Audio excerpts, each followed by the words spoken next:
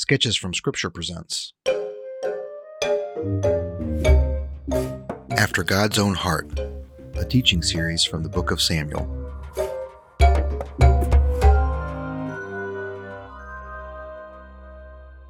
At the end of the book of Judges, the author writes, "In those days there was no king in Israel. Everyone did what was right in his own eyes." Israel was a nation, but not a kingdom. The spiritual leaders were corrupt and aloof, and the nation wandered far from God.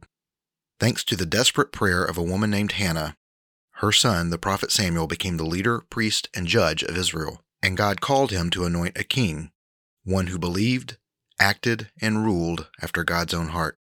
Will a king unify an adulterous nation and bring them back to the Lord? This is the story of the Book of Samuel. In this episode, I reference some images. If you'd like to see those images, you can go to skidmore.substack.com, find the post for this particular episode, and the images will be in the body of that post.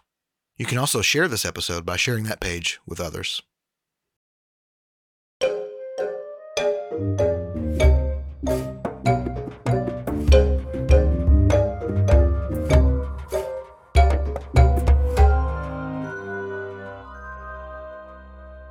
In the mid-1400s, an oblong rectangle of marble was extracted from this place, the quarry at Carrara, Italy.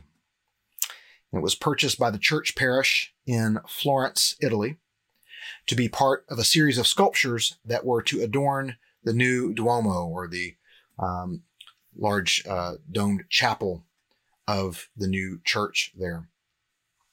So these sculptures were going to depict various biblical figures, and so they were extracting pieces of marble large enough to be carved into these statues.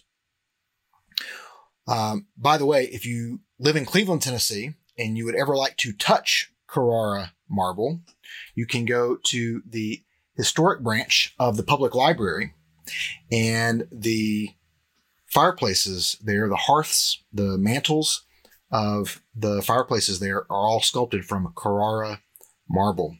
Very exquisite. And so it's a very cool thing. I never thought in my life I'd be able to actually touch Carrara marble. I've seen sculptures made from Carrara marble. Of course, you're not allowed to touch those. But getting to touch Carrara marble about a year or two ago at the historic branch of the library, it was for me, as an arts person, as someone who loves Italy, as someone who frequently references it in teaching lessons like this, that was a special time. So this is the quarry there in Carrara. So this oblong rectangle of marble was purchased, extracted from the rock, from the side of this mountain here in Carrara. And the artist who began sculpting it, his name was Antonio Rossellino, and he was, we think, a student of Donatello. He began working with the marble, and we think he drilled a hole in it, which was an attempt to begin creating the space for what would be the legs. And in doing so, found that the piece of stone was, in fact, very brittle. It was not a very good piece of stone. And decided not really much could be done with it. Leonardo da Vinci was then given the task. He, of course, was up for all kinds of experimental things and up to any number of challenges. He was an inventor, and I'm sure you know all about Leonardo da Vinci. And he attempted it, worked with it for a little while, and he said that, much like Antonio Rossellino, he said, the stone is worthless. It's brittle and not really good for anything. Well, the church had paid a large sum of money to have this piece of stone, so they didn't get rid of it, but they weren't sure what to do with it. If some master like Leonardo or a student of Donatello could not do anything with it, then it's kind of a head scratcher what was going to be done with this very expensive piece of what was now being determined as essentially garbage. And like garbage, it was treated for 25 years. It was put out in the church courtyard, and it was laid down on its back, which is not really good for the marble when it's meant to be standing upright. They just laid it down on the ground in the church courtyard, and for 25 years, it laid out there in the weather, in the rain. It was garbage, useless. damaged. And it just laid there waiting to see if it would ever have a future. Let's review our story of Samuel so far, and then we'll come back to that story. So the book of Samuel begins with Hannah's prayer. She says to the Lord, "You give me a son, I'll give him to you." And he does, and she does. And so Samuel is dedicated to the Lord, becomes Israel's first prophet. In chapter 4, the ark is sent into battle. It's lost to the Philistines. Eli and his sons die. That makes Samuel judge and priest as well over Israel. Shiloh, where the ark had been, the tabernacle had been for almost 400 years, was probably destroyed during these same wars. Samuel sets up base in Ramah, but Israel is apparently without tabernacle, without a home base, without a capital. The Philistines are very terrified of the ark and all of the things that it causes to them and their idols. So they send it out of town quickly after 7 months of passing around like a hot potato. They send it back into Israel. Some men are struck dead in Israel because they look at the ark or look into the ark. And finally, it's pawned off on some non-Israelites in Kiriath Jearim, the Gibeonites, who were made water bearers and woodcutters for Israel based on a treaty and a deception that happens back in the book of Joshua long, long ago. So now it's in the house of a man named Eleazar. It's in his guest room, and there it waits. In the meantime, Israel asks for a king, thereby rejecting God as their king, rejecting Samuel as their judge. But God says, let them have one anyway. But God says, I get to pick. So God anoints Saul as king. And at first he appears to be the model king of Israel. He's tall, he's strong, he's handsome. And yet right away we see some foreshadowing of his weakness and his lack of faith. Samuel gives a farewell warning in chapter 12, and he feels like he's been fired basically. So he decides to retire now that Saul is in charge of things. Saul commits several public sins, one of which we'll continue looking at tonight here in chapter 15. And in chapter 14 and again in 15, Samuel informs him that he's no longer the Lord's anointed and that the torch will be passed to someone else. So let's go to the text now. Let's quickly skim over the events of chapter 15 and get right on in to 16. So here is 1 Samuel 15. I'll be reading from the Christian Standard Bible, and you'll have it here on the screen. Samuel told Saul, "The Lord sent me to anoint you as king over his people Israel. Now listen to the words of the Lord. This is what the Lord of armies says. I witnessed what the Amalekites did to the Israelites when they opposed them along the way as they were coming out of Egypt." So if you followed along in the Wandering series, one of the things that we briefly talked about was this little skirmish quickly after they left Egypt, this battle with the Amalekites. "Now go and attack the Amalekites and completely destroy everything they have. Do not spare them. Kill men and women, infants and nursing babies, oxen and sheep, camels and donkeys." It's a very difficult text for us to look at and think about. But the fact of the matter is the Amalekites were evil towards the Lord's chosen. The Lord's chosen are special and should be treated as such, and attempted to wipe out the nation of Israel in its infancy. And the Lord does not take kindly to those who want to wipe out the nation of Israel. These were the Nazis of their time, attempting to genocide the Israelites. And the Lord says the only way to deal with this, the only justice here, is to completely remove the Amalekites from the face of the earth. Otherwise, if anything continues, it's as if God has not passed judgment. If anything continues, it's possible that their way of thinking and their way of dealing in the world might continue to be passed on. So this is problematic for modern Western people. It's not as problematic for pretty much everyone else who's ever lived on the earth. This is a pretty typical religious response to a lot of things. So we just kind of have to put that in the context that it is, particularly in the context of God's justice. That's the number one context that we have to put it in, that God gets to decide these things. Well, even so, this is the part we're just going to kind of skip. Saul goes and they have a battle, and he captures King Agag alive, but he destroys a lot of other things. Saul and the troops, they take the best of sheep, goats, cattle, and everything. Again, things they were supposed to destroy. So in verse 10, it says, the word of the Lord came to Samuel. I regret that I made Saul king, for he has turned away from following me and has not carried out my instructions. So Samuel became angry and cried out to the Lord all night. And then we see Samuel confronting Saul. Saul expresses remorse. It's difficult to tell how sincere it is, if he's actually sorry, if he's just sorry he got caught. And we notice that it's King Agag of Amalek. You might remember the book of Esther. Haman, the enemy in the book of Esther, is referred to as an Agagite.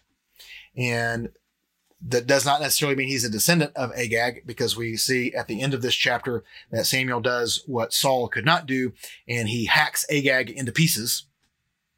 So probably not a descendant of Agag, probably more a commentary that Haman was going to do what King Agag tried to do, what the Amalekites tried to do. And that because Saul did not completely wipe out the Amalekites as he was instructed, that the thought that you could completely wipe out the Jewish people continues on the face of the earth. And so even in Esther, that's a callback to this very moment right here in 1 Samuel 15, where Saul does not fully follow the Lord's instructions. And again, this is very important. It's always important to follow the complete instructions of the Lord, but it's especially important when you are the leader of a community of faith, particularly when you're a leader of the entire nation of Israel. You have a very strict standard to which you are to adhere, because everyone is looking to you to see how to behave. And so when instructions are not followed out exactly, God will exact punishment and will remove you from office, which is what happens here. So even though Saul is sorry, Samuel chops up King Agag and tells Saul that he's done. And we end chapter 15 here in verse 34. Samuel went to Ramah, and Saul went up to his home in Gibeah of Saul. Even to the day of his death, Samuel never saw Saul again. Samuel mourned for Saul, and the Lord regretted he had made Saul king over Israel. Chapter 16.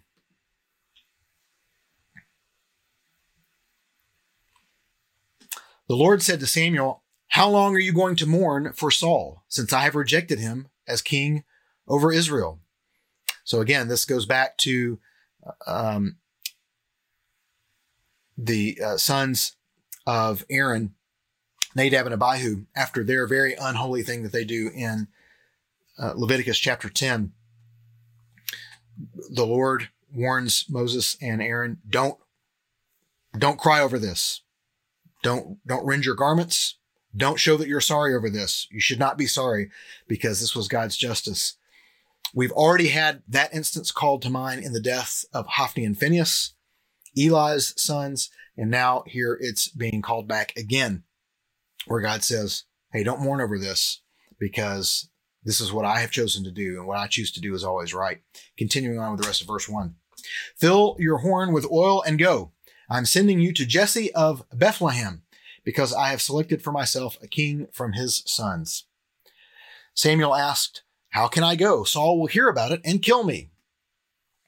So again, showing that they did not part on great terms. The Lord answered, take a young cow with you and say, I have come to sacrifice to the Lord. Then invite Jesse to the sacrifice, and he will let you know what you are to do. You are to anoint for me the one I indicate to you. Samuel did what the Lord directed and went to Bethlehem. When the elders of the town met him, they trembled and asked, do you come in peace? They probably heard about what he had done to King Agag, so they're probably a little nervous when Samuel shows up. In peace, he replied, I've come to sacrifice to the Lord. Consecrate yourselves and come with me to the sacrifice. Then he consecrated Jesse and his sons and invited them to the sacrifice. When they arrived, Samuel saw Eliab and said, certainly the Lord's anointed one is here before him. Eliab is Jesse's oldest, and so presumably the strongest and the tallest, that sort of thing. Again, the types of things that we first saw with King Saul in being handsome and tall and strong, we would see that in Eliab. And so Samuel, quite expectedly, as we might do, looks at him and says, certainly the Lord's anointed is here before him. Verse 7. But the Lord said to Samuel, do not look at his appearance or his stature, because I have rejected him. Humans do not see what the Lord sees, for humans see what is visible, but the Lord sees the heart. Robert Alter's translation here points out in the original language the parallelism that is going on in the original text. It says something more accurately like, man sees with the eye, but God sees with the heart. So it's very interesting that with the heart is there in Alter's translation, which he says is a better parallel way to understand the original construction in the Hebrew.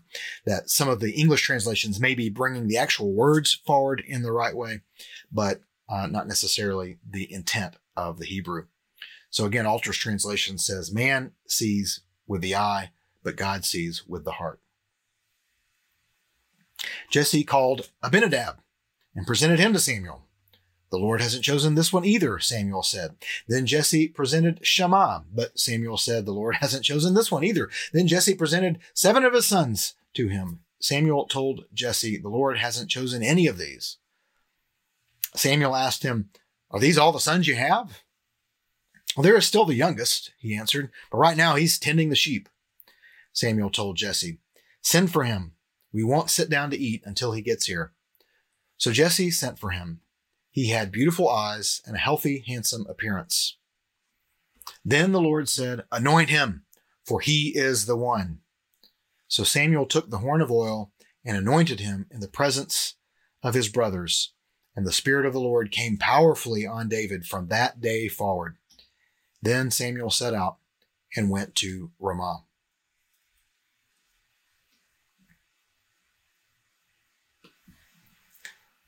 So we're going to stop there for tonight.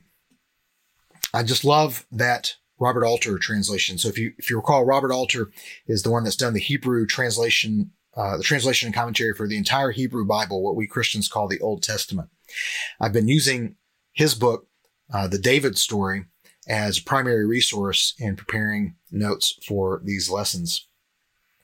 You can get the David Story, which covers 1st and 2nd Samuel, or you can get his entire Hebrew Bible. They're all available both as physical books, but also as ebooks.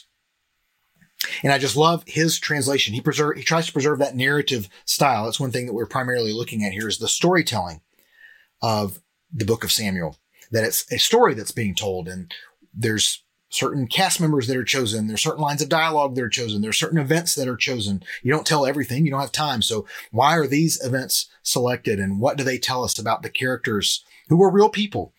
All these things really happened and they're real people, but it's being told as a story. And the way that it's told as a story should tell us something about the facts that are being presented. And so there's something in the storytelling in this moment that is very beautiful when the Lord tells Samuel, man sees with the eye, God sees with the heart. We go about all of our lives seeing with our eyes. It's our primary input method, right? It's the way we primarily experience the world. When things are close enough, we might be able to touch them or smell them or something like that. But even more than hearing, sight is the way that we take in the world and understand it. And so we're used to relying on our eyes for making all kinds of decisions and all kinds of judgments. We do it with our romantic relationships. We do it with trying to understand our own families. We do it in lots of times in picking our friends. We do it with our jobs, our decisions with money, our school, our politics, how we treat strangers, how we treat servers at restaurants or people that are delivering our food or groceries to us.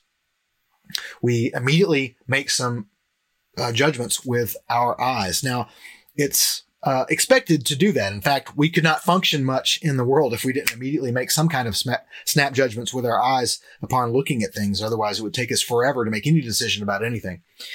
But we must understand that we rely on that often as a crutch. And in very important matters, we should be more like God and less like our human nature.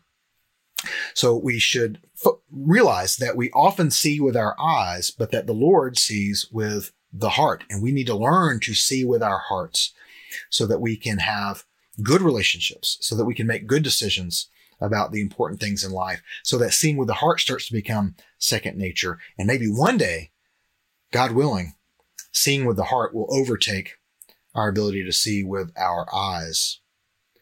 So what does it mean to see with the heart? What does that mean? Well, heart in this case doesn't mean the actual pumping blood organ. Of course, you know that. What it means is the total self, the essential self. So for Christians, this means beginning with Genesis 1, that man is made in God's image. Okay. This means understanding every person, every man, every woman, every child is made in God's image.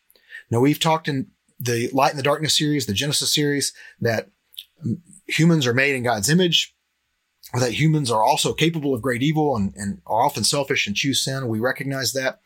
But in the beginning, they were made in God's image. Each of us are made in God's image. We must begin there. So every thief, every murderer, every politician, every neighbor, every family member, every preacher, every class teacher, we are all made in God's image. We should begin there. And a lot of times we want to sort of think about this in terms of lost versus saved.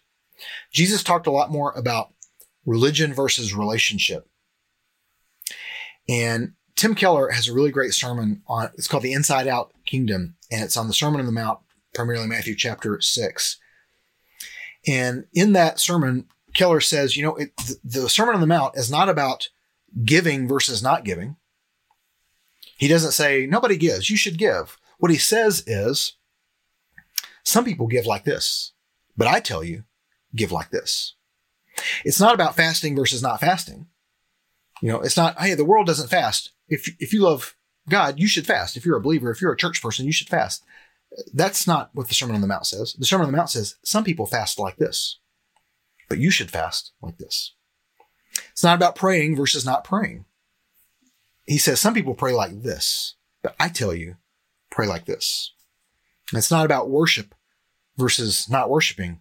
It's about some people worship like this, but I tell you, worship like this. It's about the source and the motives and the focus, the subject of all of these things. And so at the end of the Sermon on the Mount, Matthew chapter 7, verses 21 through 27, Jesus sums up the whole Sermon on the Mount by talking about these two buildings.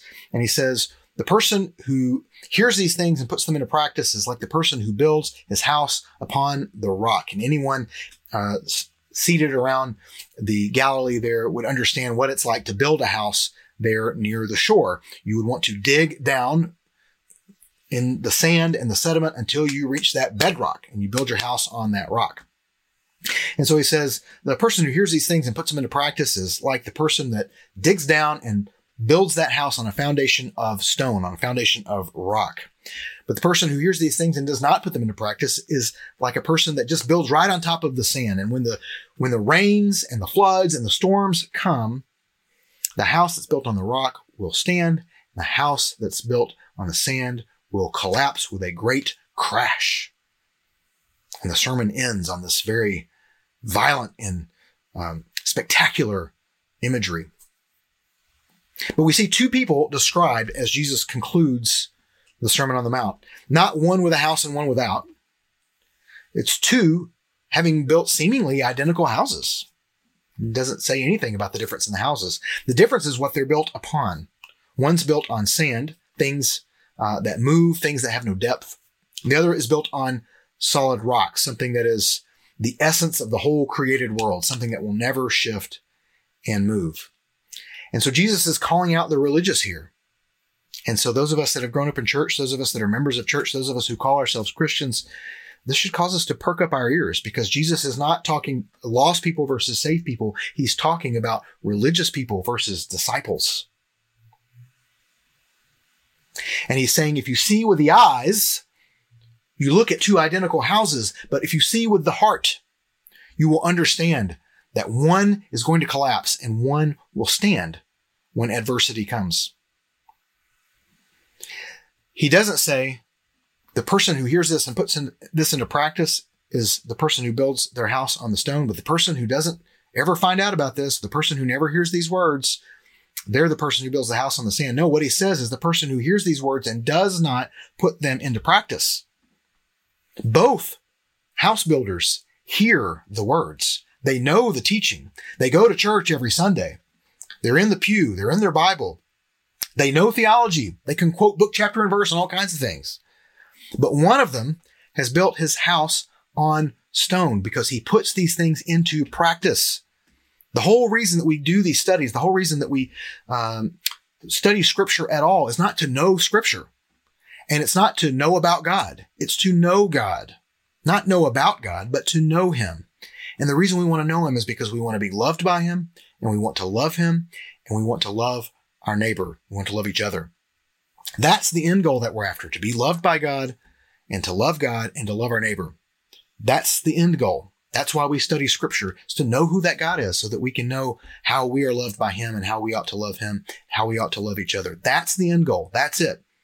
Jesus says those are the greatest commands. That's what we're after. That sums up all the law and the prophets. That's what we're after. So when we put this into practice, it's out of that motivation. That's the rock that we're building on. Jesus is the rock that we're building on because He models all those things perfectly and without fault. We're constantly trying to have ourselves formed into the likeness of Jesus. The house that we're building on that foundation of Jesus because He shows us who God is so that we can be loved by Him and so that we can love Him and so that we can love our neighbor as ourselves. So when Jesus calls out the religious in the Sermon on the Mount, we should really listen because our house might look like things out of the Bible, but what is it built on? Are we putting it into practice? Are we putting it into practice when Jesus says, go make disciples? Are we putting it into practice when Jesus says, love your neighbor as yourselves? Are we putting it into practice when Jesus says, love your enemies and pray for them? Are we putting those things into practice? And I convict myself when I ask those questions. So we've got to ask, are we being religious or are we in relationship with the Lord? Saul looked like he was going to be a good king to the eye. But when you look with your heart, you see that Saul was not up to the task. As Samuel comes into Jesse's family, he looks at the eldest and he says, here's someone who's up to the task because he's looking with his eyes. And God admonishes him. He says, Samuel, don't look with your eyes. I haven't picked this one. You're looking with your eyes. I'm looking with my heart. The Lord was looking for someone that was going to pursue Him, that was going to pursue the Lord with his heart. Someone who cared more about what God wanted than what he wanted or what the world wanted. Back in chapter 15, one of the things that we skipped over was Saul saying, I listen to the people. The Lord wants someone that will listen to the Lord, the word of the Lord, the heart of the Lord. He wants someone that will see with his heart the way that God sees with his heart. Are we being religious or are we growing in relationship with the Lord? So, you remember the rectangle with the hole in it? A piece of garbage laying out in the church courtyard? Well, it laid there for 25 years. It's in the rain and the snow and the sun. The church decided to give it one last try before discarding it completely. A young sculptor by the name of Michelangelo, who was not even born when that stone was extracted from the quarry in Carrara, he begged for the job and eventually was rewarded with it. Michelangelo was known for his sculpture already. And these sculptures, they're actually from towards the end of his life. He was carving them to be part of a mausoleum for some noble person whom I forget. And they, as you can see, are unfinished. Now, they're kind of meant to be trapped in the stone anyway, but he was not able to completely finish them. So what you see is, when you look at these sculptures, is you see the handiwork of the sculptor. You see the chisel marks. They've not been smoothly polished, and so you see every cut every abrasion. You see lots of big chunks of stone still left that have not yet been cut away. And you see these figures are trapped. But you can also see the stone from which they came. You can see the rectangle. You can see the pillar of stone that they once were before the artist went hacking away at it. And you can imagine the big chunks that have been cut away, especially the one on the left. You can see that concave area where under his elbow and above his thigh, that must have been cut out. Big chunks of rock falling away. You can see where smaller chunks would have been cut out in the crevice around the legs, and very small, fine abrasions to start carving out the muscles and the knees, the body features, the beard, these kinds of things. But they remain unfinished, but you can see the process at work here. And Michelangelo described his process this way. He said, "I saw the angel in the marble and I carved until I set him free." This was the way Michelangelo worked, that he would sit and stare at a piece of stone until he saw what was inside it. And then he would attack it and he'd work on it day and night until the finished product emerged. "I saw the angel in the marble and I carved until I set him free." So as you look at these, I want you to think about the question that we were asking just before this. Are we being religious, or are we in relationship with the Lord? We've talked a lot about discipleship in all of these series that we've done. Discipleship forms us spiritually to look like the Jesus we follow. So when we look at our discipling handbook and we see the discipleship wheel that's in the middle of the book, we see that once we were spiritually dead, but when we decided to follow Christ, we decided we wanted to have our sins forgiven. We were baptized. We were given the gift of the Holy Spirit. We were born again. That green wedge there shows that we were born again. And then we become a spiritual infant. And someone is sharing with us. They're sharing their life. They're sharing new truths. They're sharing new habits. We're learning these truths. We're learning these new habits. We begin to take them on ourselves. We become less dependent. We start to become a child. Now, we're still very self-focused, but we're no longer ignorant. We've learned some things. And so we start to develop connections to God and our own personal spiritual disciplines. We begin to develop connection to small group and to church family. We begin to connect ourselves to our purpose and our identity in Christ. And someone is parenting us, helping us through this spiritual formation as we go sort of clockwise around this wheel. Then we become a spiritual young adult, and we are equipped for ministry. We start getting our feet wet in ministry, and then eventually we're released to do ministry on our own as our character, our language and our behaviors become characterized by God-centeredness and others-centeredness, become focused on God, focused on others.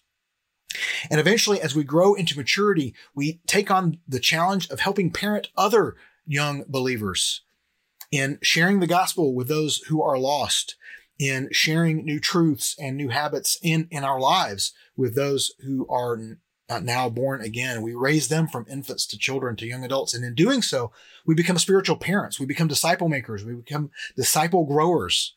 We become disciplers. We explain that discipleship process to young adults. We show them how to do it. We release them to disciple others with our help, and then we release them to become disciple makers in their own right. And eventually we have generations of people making disciples after us. Just like in 2 Timothy chapter 2 and verse 2, Paul says to Timothy, "Take the things that I have taught you, teach them to reliable people who will be able to teach others also." Right there you see 4 generations: Paul, Timothy, reliable people, others also, 4 generations of disciple makers. Those of you listening right now, you might be the others also. Well, it's time for you to rise up, to grow up, to be shaped into reliable people so that you may teach others also. One day you'll find yourselves as the Timothys who've had the things handed to you, and you're helping other people become reliable as you continue to parent, as you continue to disciple others. That's what discipleship is about. It's about formation. It's about growth. And when we look at these figures trapped in the stone, they're neither art nor stone. They're half stone, half art. They're on their way. They're the angel still trapped in the marble. They are being set free by the creator, by the artist. Discipleship forms us spiritually to look like the Jesus we follow. And like sculpting, large pieces are going to fall away. There's going to be small refinements. There's going to be the polishing of small adversities over time. And through all this, we're going to grow spiritually, and we're going to look more like the Jesus that we follow as we develop in relationship with him. Not a religion, but relationship. They often are going to look the same on the outside, but when we look with the heart, we'll see the love that we have for God and the love that we have for others. And we'll be motivated by the fact that God first loved us, that Christ, while we were still sinners, Christ first loved us. So as you have probably guessed by now, that fragile garbage, that fragile rectangle of marble in Michelangelo's hands became the statue of David. This is David at home in the Academy Gallery in Florence, Italy. And you see on either side of the hallway leading up to the David, these figures trapped in stone. You can see the chairs there in the hallway to get a sense of the size. Here's the Academy filled with tourists, so you can see how huge this statue really is. It's one of the most exquisite masterpieces in all of art history. And it is a very beautiful thing to behold. I'm very thankful to have seen it in person. Discipleship takes us from something that's unrecognizable from the finished product. When we are spiritually dead, we may feel like garbage. We may feel damaged. We may feel forgotten, abandoned, useless, discarded. But in the hands of a master, we can be set free to become the beautiful thing that we were meant to be. We can be destroyed into beauty in the hands of a capable master, a master who sees not with the eyes, but with the heart. So, here's what I would like for you to do this evening. I want you to think about one person in your life that you've been seeing with your eyes and not with your heart. Can you do that? Is there someone in your life, maybe it's a family member, maybe it's someone you're currently in the house with, maybe it's a neighbor, maybe it's a coworker, maybe it's someone you go to church with, maybe it's someone who's just kind of an acquaintance, maybe you know them, maybe you've made yourself a self-appointed chaplain at a restaurant or a coffee shop or a grocery store or some kind of thing like that, and you've gotten to know the people that work there, or maybe just an acquaintance.